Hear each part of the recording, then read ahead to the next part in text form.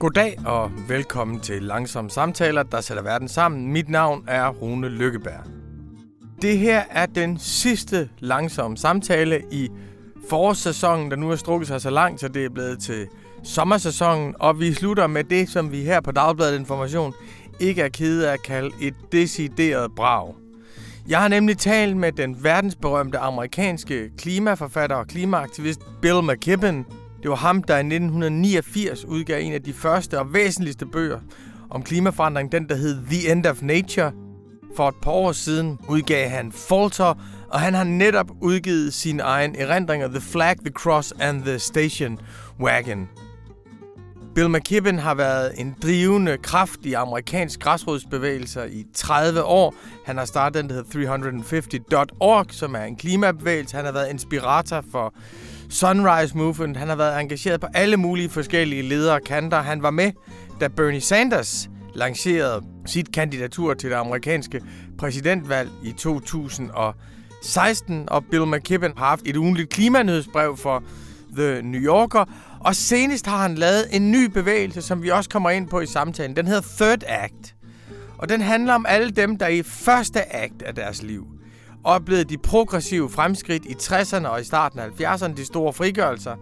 I andet akt af deres liv, det vi kunne kalde deres voksentilværelse, der oplevede de forbrugerismen, Reaganismen, nyliberalismen og alle de nye ting, man kunne købe og få i 80'erne, 90'erne og 0'erne, som vi jo alle sammen tog del i, fordi vi synes, det gjorde vores liv bedre. Forbrugerne er ikke de andre.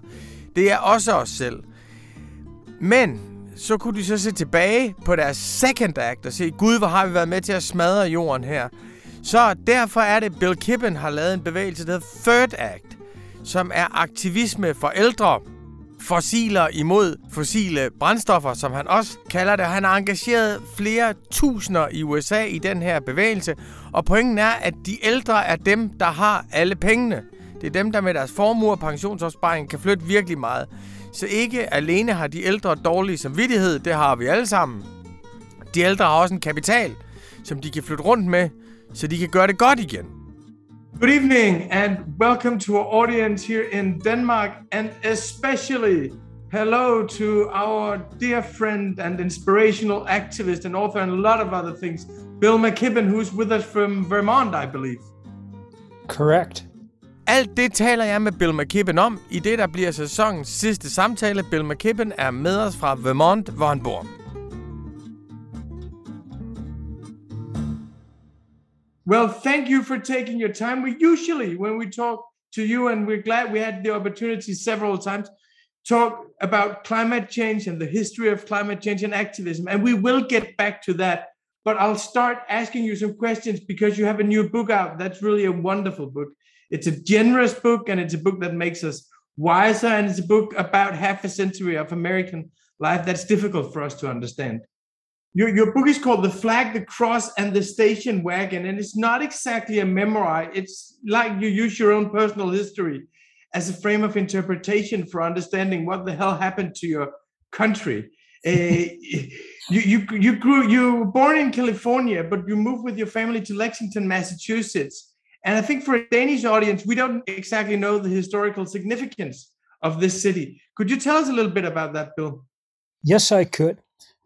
I moved to Lexington when I was 10, and so it was significant in two ways. One, it was the most typical of all American suburbs. I mean, there we were, myself and my 7-year-old brother and my father and my mother, as middle class as it was possible to be. We literally lived on a street called Middle Street, in a sort of classic American suburban house with two windows above, looking out over a tree, over a driveway, over the Plymouth car that my father used for his daily commute to work. So that was the typical part of it. The atypical or the unusual part of it was that Lexington had another history. Lexington was the site of the first battle of the American Revolution in 1775. And looked at in that way, really one of the first battles in the world against colonialism and empire. It's where the Minutemen made their first stand against the British Redcoats and where the American Revolution began. And you had a special, I wouldn't exactly call it a job, but you were a guide as a very young man there. So you were kind of interpreting the American Revolution and telling it to other people. What did that mean to you? Well, it very much was a job. That was my summer job for some years.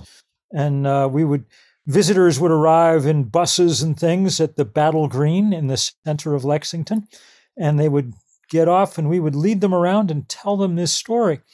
And it was, as we told it, a story of these brave Minutemen, all the local farmers who came together to resist the British forces as they came out to try and arrest the leaders like John Hancock or Sam Adams of the American Revolution.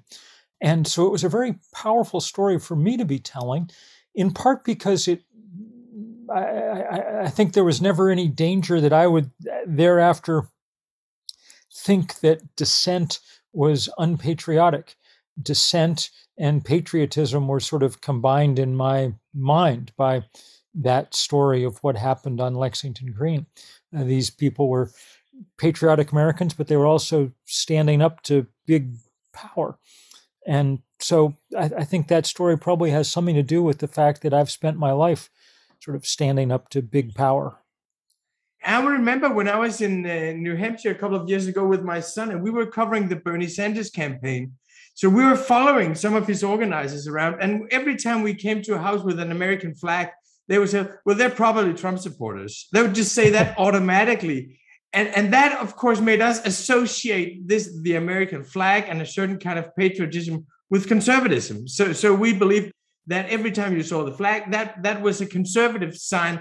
And I was a little surprised by that, because something that struck me when I grew up was that the progressives would claim the flag as well. I remember Jimi Hendrix playing Star Spangled Banner, and I remember some of the countercultural heroes would also kind of embrace the flag and the promise of America. When you were growing up, was patriotism a conservative thing, or was it open to everyone? It was open to everyone. And indeed, in the American South during the Civil Rights Movement, Black people were often arrested for having the American flag, waving the American flag, because it was understood that it was a gesture about freedom and civil rights, and that, that it was the Confederate flag that marked crazy right-wing racist conservatives. But over time, progressives really have surrendered the flag to conservatives. And I think that that's understandable. We've learned a lot more about American history and its dark corners over time. But I think it's also a mistake, because there are things about American history that radical. I mean, really, this was the first place in the world where people said, you know what, we don't actually need kings to run our lives. We can run our lives ourselves. And that was a very radical notion. It was echoed some few years later by the French Revolution, but the Americans got there first. And so I think that there's a lot to be said for holding on to some of that symbolism. Yeah, you write in the book that you've always been amazed and chagrined that many progressives willingly surrendered the flag to the right.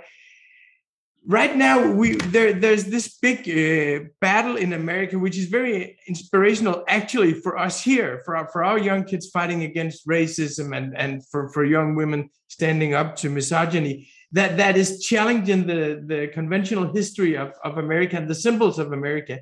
And you're very careful in your book to say that this definitely is an important movement. But you say you're also careful not to just associate the American history with shame and guilt. How do you see this balance between patriotism and appealing to the progressive nature of American history and the common denominators, and then on the other hand, also making the nation aware of the atrocities of its past? Well, I'm a writer, and so, my job is to tell the truth about things. And so I think that that's extremely important. And some of what I'm doing in this book is trying to break new ground there and tell some of these stories again, stories about famous Americans like Paul Revere that we need to understand in new ways, So I don't see any contradiction. Although it must be said that people are not as good anymore at holding two slightly opposing ideas in their minds at the same time. We've become very fixed and binary in our views of the world. So that may be asking too much. I don't know. Another thing, of course, which is in the title of the book, is the cross. And we've spoken to several here on this series, Americans like Cornel West and Marshall Gans, who told us about what the church meant just as a place for meeting, as an organizational house in the 60s and the 70s, but also as this about the spiritual inspiration coming from the gospel. And they were regretting that the church didn't play that role on the left anymore today, and said that some of the grassroots movement actually needed what the church provided in the 60s and 70s. What did the church mean to you growing up as a young progressive? Well, look, the church just meant to me in those days, it was just an absolutely normal part of life. So when in the 70s, which is the period I'm writing about, more than half of Americans belonged to one of the liberal Protestant denominations that Scandinavians would recognize. We were Lutherans, Methodists, Congregationalists, Presbyterians, Episcopalians, these sort of liberal mainline denominations. And another 30% of Americans were Roman Catholic. So that was what religion was. But that's been replaced in the subsequent years, either by a move to people away from religion entirely, or a conversion of people into evangelical Christianity, which is a very different thing. And to sum it up, I think the churches of the kind that Cornel West or Marshall Gans are describing, or the ones that I grew up in, were churches that, whatever their flaws, were part of the project of building a better society. That's how they understood themselves. They understood the gospel to be about feeding the hungry and taking care of the poor and building a better world. Evangelical Christianity is very much about a one-on-one, hyper-individualized relationship with God. It's a kind of transactional religion to get you personal salvation in the hereafter. It's not about changing the world we're in, unless it's changing it backwards into a more retrograde kind of place, as we're seeing with activism around things like abortion or race. So I think it's been a tremendous loss in a lot of ways. Again, understandable, but the Gospels are very radical, very radical documents. I mean, we're talking about, in some ways, the most radical book anyone ever wrote, telling people to turn the other cheek if they're attacked, telling people to take what they have and give it to the poor, on and on and on. And so again, it pains me to see that become the possession of the right wing. And it appears to us from the distance that it seems very, very difficult to bridge the cultural divides in America today, to reach kind of common horizons with people that you politically disagree with. And that is a loss for the right as well as for the left, because no one can win without playing with the other team at some point eventually. How do you see the connection between the loss of patriotism and the church on the left, and this part of the religious tradition, and then the destructive divides that you're in today in America? Well, Americans really have lost the ability to connect with each other in lots of ways. And you can tell where everybody's self-isolating. Just geographically, people are moving to red states to be near people like them, or blue states, or finding their own tribe, as it were. And that is both understandable and painful. Much of this division is the planned result of forces that really wanted to polarize American society, especially those kind of right-wing forces that spent a lot of money building out this sort of polarized and kind of crazy worldview, people like the Koch brothers. But it's taken on a life of its own at this point. It's sort of escaped from their grasp. And now we have figures like Donald Trump that are just completely polarizing, that some people love and some people hate, and very few people are in the middle on. Something that is very, very interesting and for us very educational about reading your book is that we know the stories that we usually tell on the left, that it's because of the concentration of wealth, the polarization in American neoliberalism and the hyper-individualism that came in the Ronald Reagan era. But you also point to two key events in your own childhood that you refer to as Thing 1 and Thing 2. And I find them interesting because they're both democratic events and they're understandable events. Could you walk us through these two events where you could say one is kind of a progressive culture getting established and the other one is local democracy pulling the other way? Yes, these two events happened within a few weeks of each other when I was 10 or 11 in this town of Lexington that I've described. And the first one, which I knew about at the time because it was very dramatic, seemed to fit with the idea of a world that was getting more progressive, a world that was trying to become a better, more inclusive place. It was during the arguments over the war in Vietnam. And since Lexington Green was such an historic place, a number of anti-war demonstrators, they were all Vietnam veterans who'd come back from the war. They called themselves the Vietnam Veterans Against the War, and they were led by a young lieutenant named John Kerry, who later ran for president and became, at the moment, he became Secretary of State, but in those days he was a young protester. And they wanted to camp on Lexington Green as part of their protest, and the town fathers denied them permission, and so hundreds of townspeople went down to be arrested alongside them, including my father, for whom this was very out of character, but he was appalled that they were not being allowed to protest, and so he was arrested too. Obviously, that made a big impression on me as a young boy, and I thought that was, a kind of defining moment. When I was researching that for this book and going through all the back issues of the local newspaper from this year, it became clear that there was something else going on in town at the same time, however. And that was a decision about whether or not to have affordable housing in Lexington. Lexington was becoming expensive, as suburbs were. And so there was a proposal to have a small 100-unit affordable housing complex, some apartments. And presumably many of them would have been taken by Black people because there were very few in Lexington.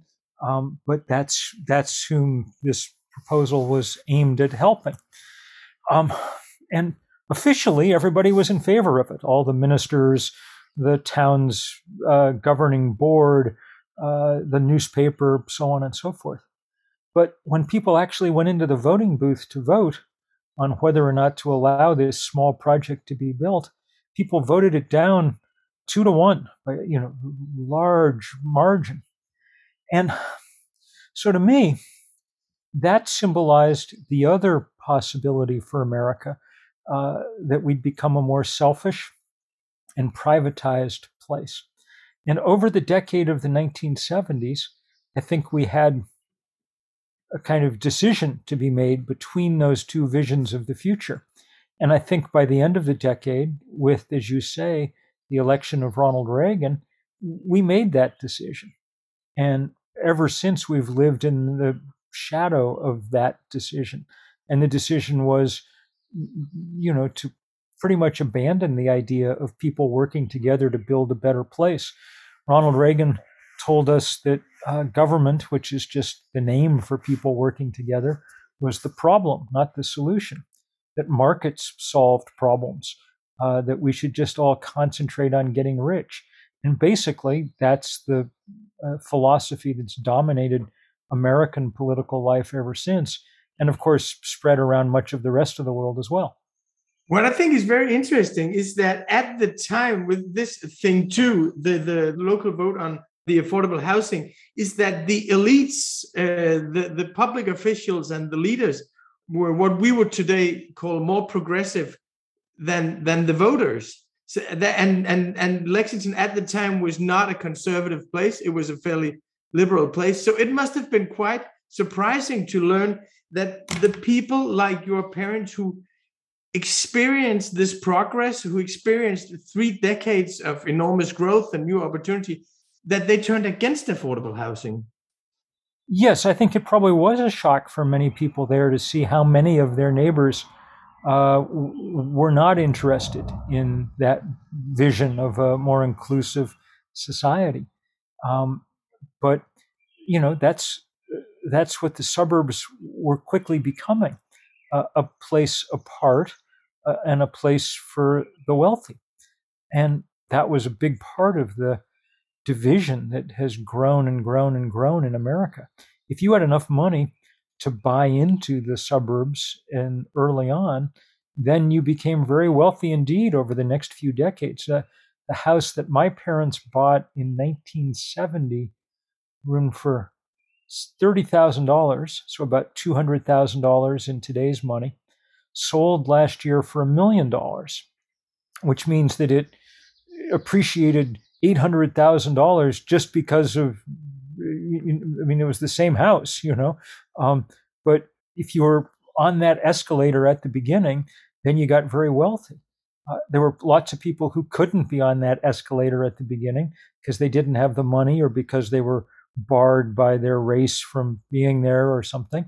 And that's why the wealth gap in America between black and white has just kept growing.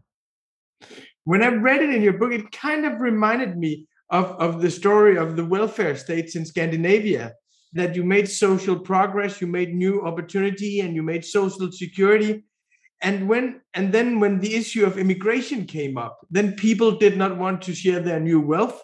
And you know, the consensus here in the Scandinavian welfare state, which is very liberal when it comes to ourselves, our own freedoms, is extremely strict when it comes to immigration. I mean, your immigration laws in America, even Donald Trump would be politically to the left of us. I mean, something like chain migration is not accepted here. So it seems to me that this is also a story about human nature, or it could be if you don't cultivate it right politically.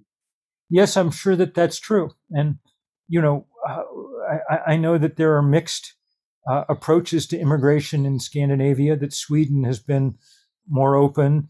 And I know that other parts of Europe, like Merkel's Germany, have been more open to immigration in recent years. But it is very painful to watch the refusal of people to deal with migration, because it's a perfect example of something I write about in the book. One big reason, of course, that people are trying to move, is because of climate change. And climate change is caused by those of us in the global north. We owe an enormous carbon debt to the rest of the world. And one way to repay that is to be sensible about immigration. You also write about, I think when we as suburbs in America, for us, they're like what you call a modest paradise. They're a utopia for every man. When we see it in popular culture, these idyllic lives in the suburbs. But you also see the suburbs as a creation of, as a place where wealth is concentrated, and as a place where a new way of life is distributed. You have bigger houses, more distance between the houses, and bigger cars. Could you tell us a little bit about this way of life and the wealth that was produced, and of course the emissions that came out of that? Well, yes. I mean, the American project, really, after the end of World War II, was building bigger houses farther apart from each other. That's what we spent most of our wealth on. And the thing that enabled it was the car. The station wagon is what I describe in this book, because that was the dominant mode of transportation in the suburbs before we had SUVs and things. And really, the suburb was just a the automobile world made concrete. It was a world designed for cars, right down to the sort of streets being designed for their turning radius and so on and so forth. Um, of course, that produced enormous environmental troubles. Once you'd built bigger houses farther apart from each other, you had to heat and cool them, you had to travel between them, and you had to fill them with stuff. And so that burst of suburbanization produced more carbon than any other event in human history, even more than China's industrialization over the last 20 years. The 4% of the world that lives in America has produced about a quarter of all the greenhouse gas emissions. And that it was that suburban explosion and its reliance on automobiles that drove that more than anything else. But these two events that you point out in the beginning, the Vietnam protest that made your father, who was a business journalist, who made him an anti-war protester, they're two different tendencies in the culture of your lifetime. So the progressive part also, there was also a progressive part of American history at the same time in the 70s, I imagine. Oh, yes. The legacy of the 60s was extraordinary, and that 60s into the 70s. I mean, this was a moment of remarkable, epic social, cultural, political transformation. In the course of a few years, we had the apex of the civil rights movement and the expansion of the voting franchise to everybody. We had the decision to take women seriously as a part of human society. We had the fight against the war, which really was one of the first times that human beings really rallied around the idea that maybe there was a better way than a war to solve problems. And of course, we had in 1970 in the US the first Earth Day, which was the world's first explosion of concern about environmental matters, and within a year or two had produced the Clean Air Act and the Clean Water Act that became the template that pretty much every other government around the world used to try and deal with their own environmental problems. So it was a remarkable moment, and that made the backlash against it all the more painful as it came. I think it was very interesting for me to read your recollection of what Jimmy Carter was saying at the time, because I was born in 1974, so I just knew vaguely about Jimmy Carter as the guy who was too weak and lost to Ronald Reagan, who was too strong, and he wasn't very popular in Denmark. But I thought it was interesting to hear what Jimmy Carter was actually saying at the time, because if you hear what European leaders are saying, not necessarily what they're doing right now, they're saying actually some of the same things that he's saying. Confronted with Russia, you now have a German chancellor saying, well, it's not just a transition to one kind of energy to another. We must actually reduce our consumption. We must actually, and it's also said by the European Commission at the time. So it seems to me that Jimmy Carter actually was more that he was more right than I thought, and that he was actually quite foresighted at the time. Very much so. Carter, in retrospect, becomes a great American president because he was willing to tell Americans the truth. He said, ours is a very wasteful society, and it's actually not a very happy society either. All this consumption is not producing the things that we want, and we should want something different.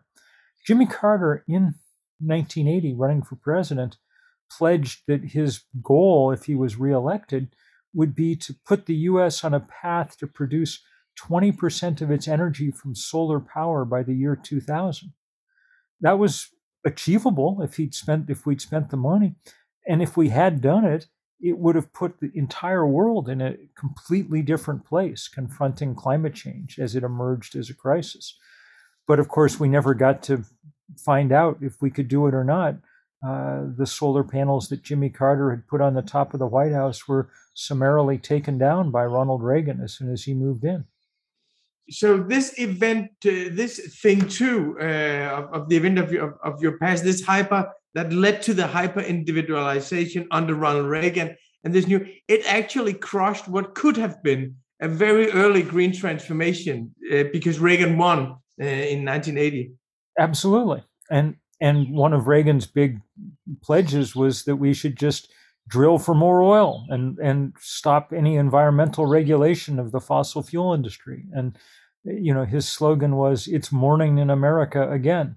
Um, and so people bought the idea that we didn't need to change and decided that Carter was wrong for asking us to change. As it turns out, had we changed when Carter asked, we might well have averted much of the largest crisis that our species has ever wandered into. Which is very, very sad. Which is very sad to look back on and tell our children and grandchildren. A part of the last part of your book, you refer to something that you've been working very intensely on with lately, the third act. And I think that is very, very interesting for our readers as well. The third act as a part of life, where you usually think, well, you're no longer a political factor, but you say, hey, you actually have some capital. You have a lot going for yourself. You're not going to be the leaders. You're going to assist the young people. I love that you have all the capital, but you're going to be the helpers. You're not going to be the leaders. Could you tell us about this as a third act phenomenon? Yes, I could. I've spent much of the last few decades organizing as a volunteer, but it's been most of my work. And I started 350.org with 7 young people in college. I was in my 40s, and that became the first example of a global grassroots climate movement. We've organized 20,000 demonstrations in every country on earth except North Korea. We spearheaded the fight against the Keystone Pipeline that became the big environmental battle in America. And then we launched this fossil fuel divestment campaign that's now at $40 trillion in endowments and portfolios that have divested. So I've gotten to work a lot with young people, the young people who came out of that fossil fuel divestment campaigns on college campuses when they graduated, became the Sunrise Movement that brought us the Green New Deal. And then, of course, I've gotten to know and work with all the remarkable, really young people, junior high and high school students like Greta Thunberg all over the world.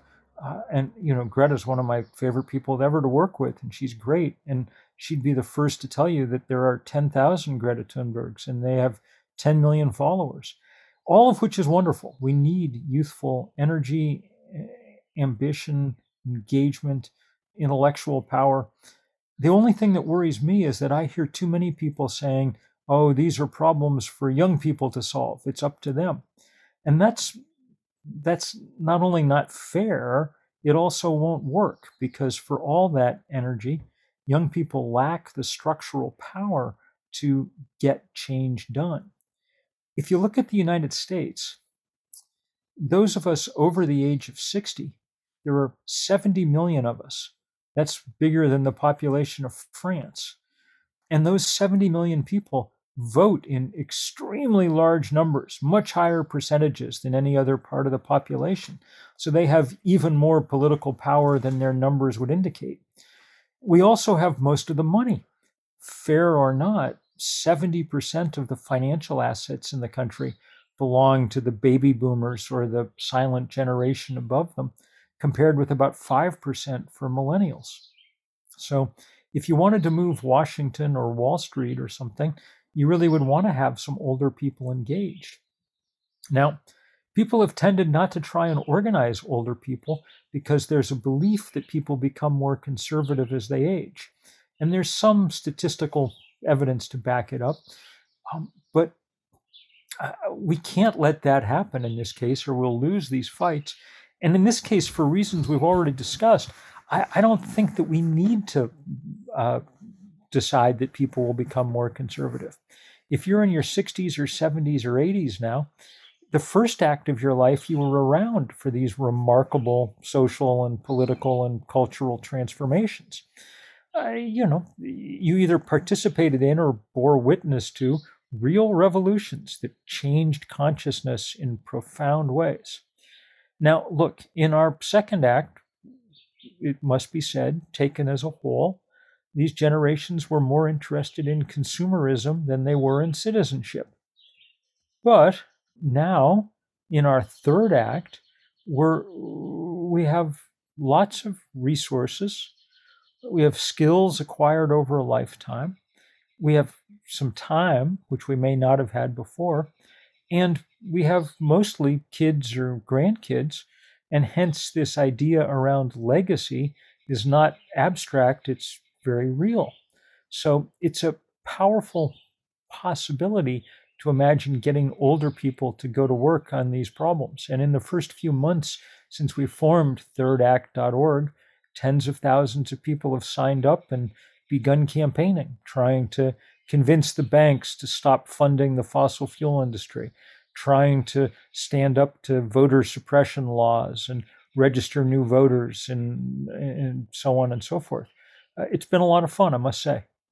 I loved it the first time I read about it because I thought it was brilliant. Because I meet so many people who are more than 60 or more than 70 who actually have been all their life contributing to society, and who cannot bear that when you reach the final lap of your life, you realize that in the second, what you call the second act, the main part of your grown-up life, you've been contributing not to society, but to the destruction of the habitat for the next generations. And they feel kind of helpless and hopeless about it. And I love the fact that you organize and give them a chance to show their children and their grandchildren that it's not that they don't care. They were part of movements that were stronger than themselves and tendencies, and we're all shaped by tendencies that we don't shape ourselves. Do people engage with that inspiration of having the chance to set things straight in the end? Yes, and there's some very cool things about it. One is that we're very intentionally do a lot of work with young people, and this sort of cross-generational work is a lot of fun for both sides. Young people, I think, are finding it a great relief to see older people taking some responsibility. And the second thing is that, we're trying to do it in the right spirit, and there's a lot of wonderful material to work with. The people who were iconic figures in the first act of our lifetimes, many of them are still around and very active. I tell young people, fight me if you want, but our generation produced the greatest music that there ever was. So it's really fun to have Carole King, Bette Midler, Patti Smith, Neil Young, people like that working with us. That's funny that you use the music of your generation to if we were to do something similar here, because I think one thing is the financial leverage that you talk about. We cannot have the activism just directed against governments, for obvious reasons, because our financial institutions, they keep investing in fossil fuels and energies that will destroy the planet. So we need the leverage, and we need to diversify the activism. And you've been better at that in America than we have here in Europe. And I think you've contributed to moving a lot of capital. What would be your advice if someone wanted to do a third act here in Denmark? How should we organize? How should we appeal to people? Well, I think you're right. I don't think you'll have any trouble doing it. I think that people are eager for this kind of work. And it's not that there aren't older people engaged in all kinds of good things, but it's very useful to have them engaged as older people and helping other older people redefine kind of their sense of who they are. And so that's how I begin. Getting people to really say, yes, we can make a difference. Yes, we're closer to the exit than we are to the entrance, but we've got plenty of time and plenty of ability to make real difference here, and we're committed to doing it. And then I think it's really important to do it in the right spirit. And part of that means not having to run the whole thing and be work with others. And the other is to have, a little fun with it. I don't know how well this will translate, but we've got a big banner that we've been using at these bank protests that just says fossils against fossil fuels. And that's kind of our slogan. we do that here. Well, I have just two questions for you and 5 minutes left, and I'll jump a little bit here because When we talked a couple of years ago, we were quite optimistic about Biden's climate agenda. And here in Denmark, for the first half year of his presidency, people had high hopes for Biden's presidency. And I think he confronted a lot of issues in the right way, looking at improving conditions for the working class and combating climate change at the same time, seeing it as a kind of a green transition that would help industries, doing something radically, so policies that are radical from the center. I think there was a lot to be said for his initial project. Now I think we have the feeling that, not least because of Joe Manchin, who's so supported by the fossil fuel industries, that Biden is kind of stalling now, and that he won't get as much done in his presidency as we hope for, and now he'll lose the midterms, and he'll do some things by presidential executive orders in the second part of his first period as president, and that can be undone by the next Republican president. So we have this feeling that what could be a real seismic change in American climate policies is now turning into something that we've seen before. How do you see it? Yes, I think that's probably a correct description. Biden had such a slim majority in Congress, and without Joe Manchin, no majority at all. So he really couldn't pass legislation. And he's not figured out a way to get around that. So yes, the administration's been kind of dead in the water. I will say that the truly right-wing, reactionary, bizarre Supreme Court rulings of the last few days, getting rid of abortion, letting everybody carry guns wherever they want or things, is producing, at least for the moment, a powerful backlash. And I think it's possible that it may change the picture some as we go to the midterm elections, because people are beginning to realize just how fundamentally endangered their most cherished hopes really are. So we shall see. And that will be kind of the thing one from that will be like the introduction of the anti-war protest that you saw in Lexington. My last question is very difficult, but I can think of no one better asking me than you.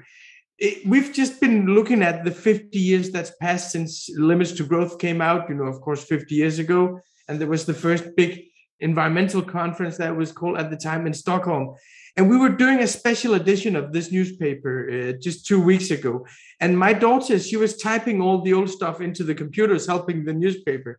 And she was saying, well, she was so depressed reading it, because she was saying, well, it was exactly the same 50 years ago. You said, well, at least now we have the mobilization. At least now it may not look too good, but now we're becoming aware, and this will be the shock that's going to mobilize us.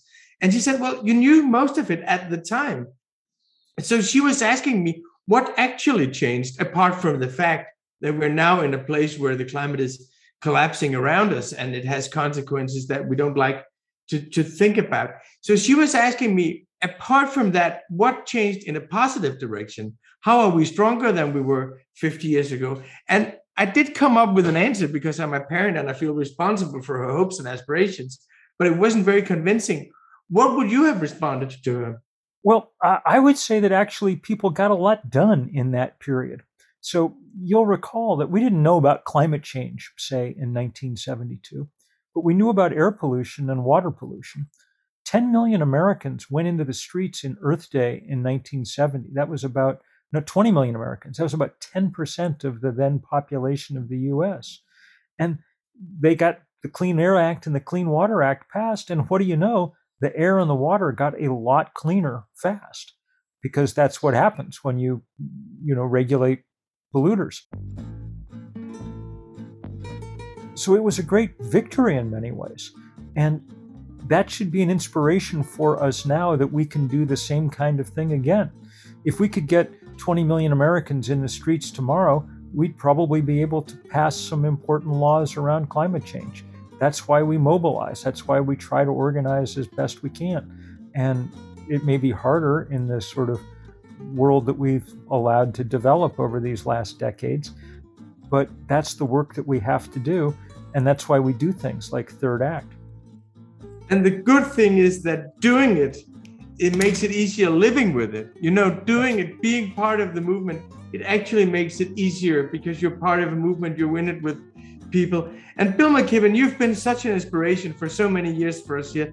Thank you so much for all your work and for your spirit and for your keeping up. We've been very grateful for your work. Thank you for taking your time and talking to us. I hope you keep up. Thank you very much. And just know that, for those of us over here, you guys are able to see all the flaws and things in what's happening in Scandinavia, but just understand that for many of us around the world, it's really important that people have done as much as they've done to build good, working, decent societies there and that are inspirations to all of us. So thank you. Thank you. I wish you a good summer, Bill. You too. Take care then.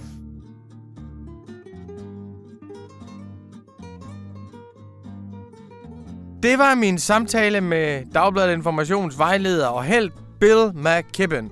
Det var den sidste samtale i den her sæson. Hvis man kommer til at savne de langsomme samtaler hen over sommer, så kan man jo scrolle tilbage og høre dem igen. Eller man kan købe bogen Langsomme Samtaler, som vi har udgivet her for et par uger siden. Man kan gå ind på butik.information.dk, og der kan man, hvis man er abonnent, få intet mindre end, jeg holder godt fast, 15% rabat på bogen. Det vil sige, en bog, der normalt koster 300 kroner, kan man få for 255 kroner. Jeg har samlet de 40 første samtaler i bogen, og jeg har skrevet et langt forord, hvor jeg kan rede for, hvorfor jeg tror på, at de her langsomme samtaler er med til at ændre verden. For det tror jeg på, og det er også derfor, vi fortsætter efter sommerferien. Vi har allerede aftaler med Jones Bombio, Ulrike Gero, Kwame Anthony Appiah og Lawrence Tubiana, så det bliver et kæmpestort efterår, vi går imod med langsomme samtaler. Men først skal vi have en sommerferie. Tak til jer, fordi I lyttede med hele vejen igennem og kom med gode forslag til folk, jeg kunne interviewe. Bliv endelig ved med det. Skriv til mig på runesnabel.information.dk, hvis I har idéer til nogen, som I gerne vil høre her i langsomme samtaler. Jeg kan ikke love, at jeg tager dem, for jeg skal jo selv kunne snakke med dem og have læst dem, men jeg vil altid gerne have gode idéer.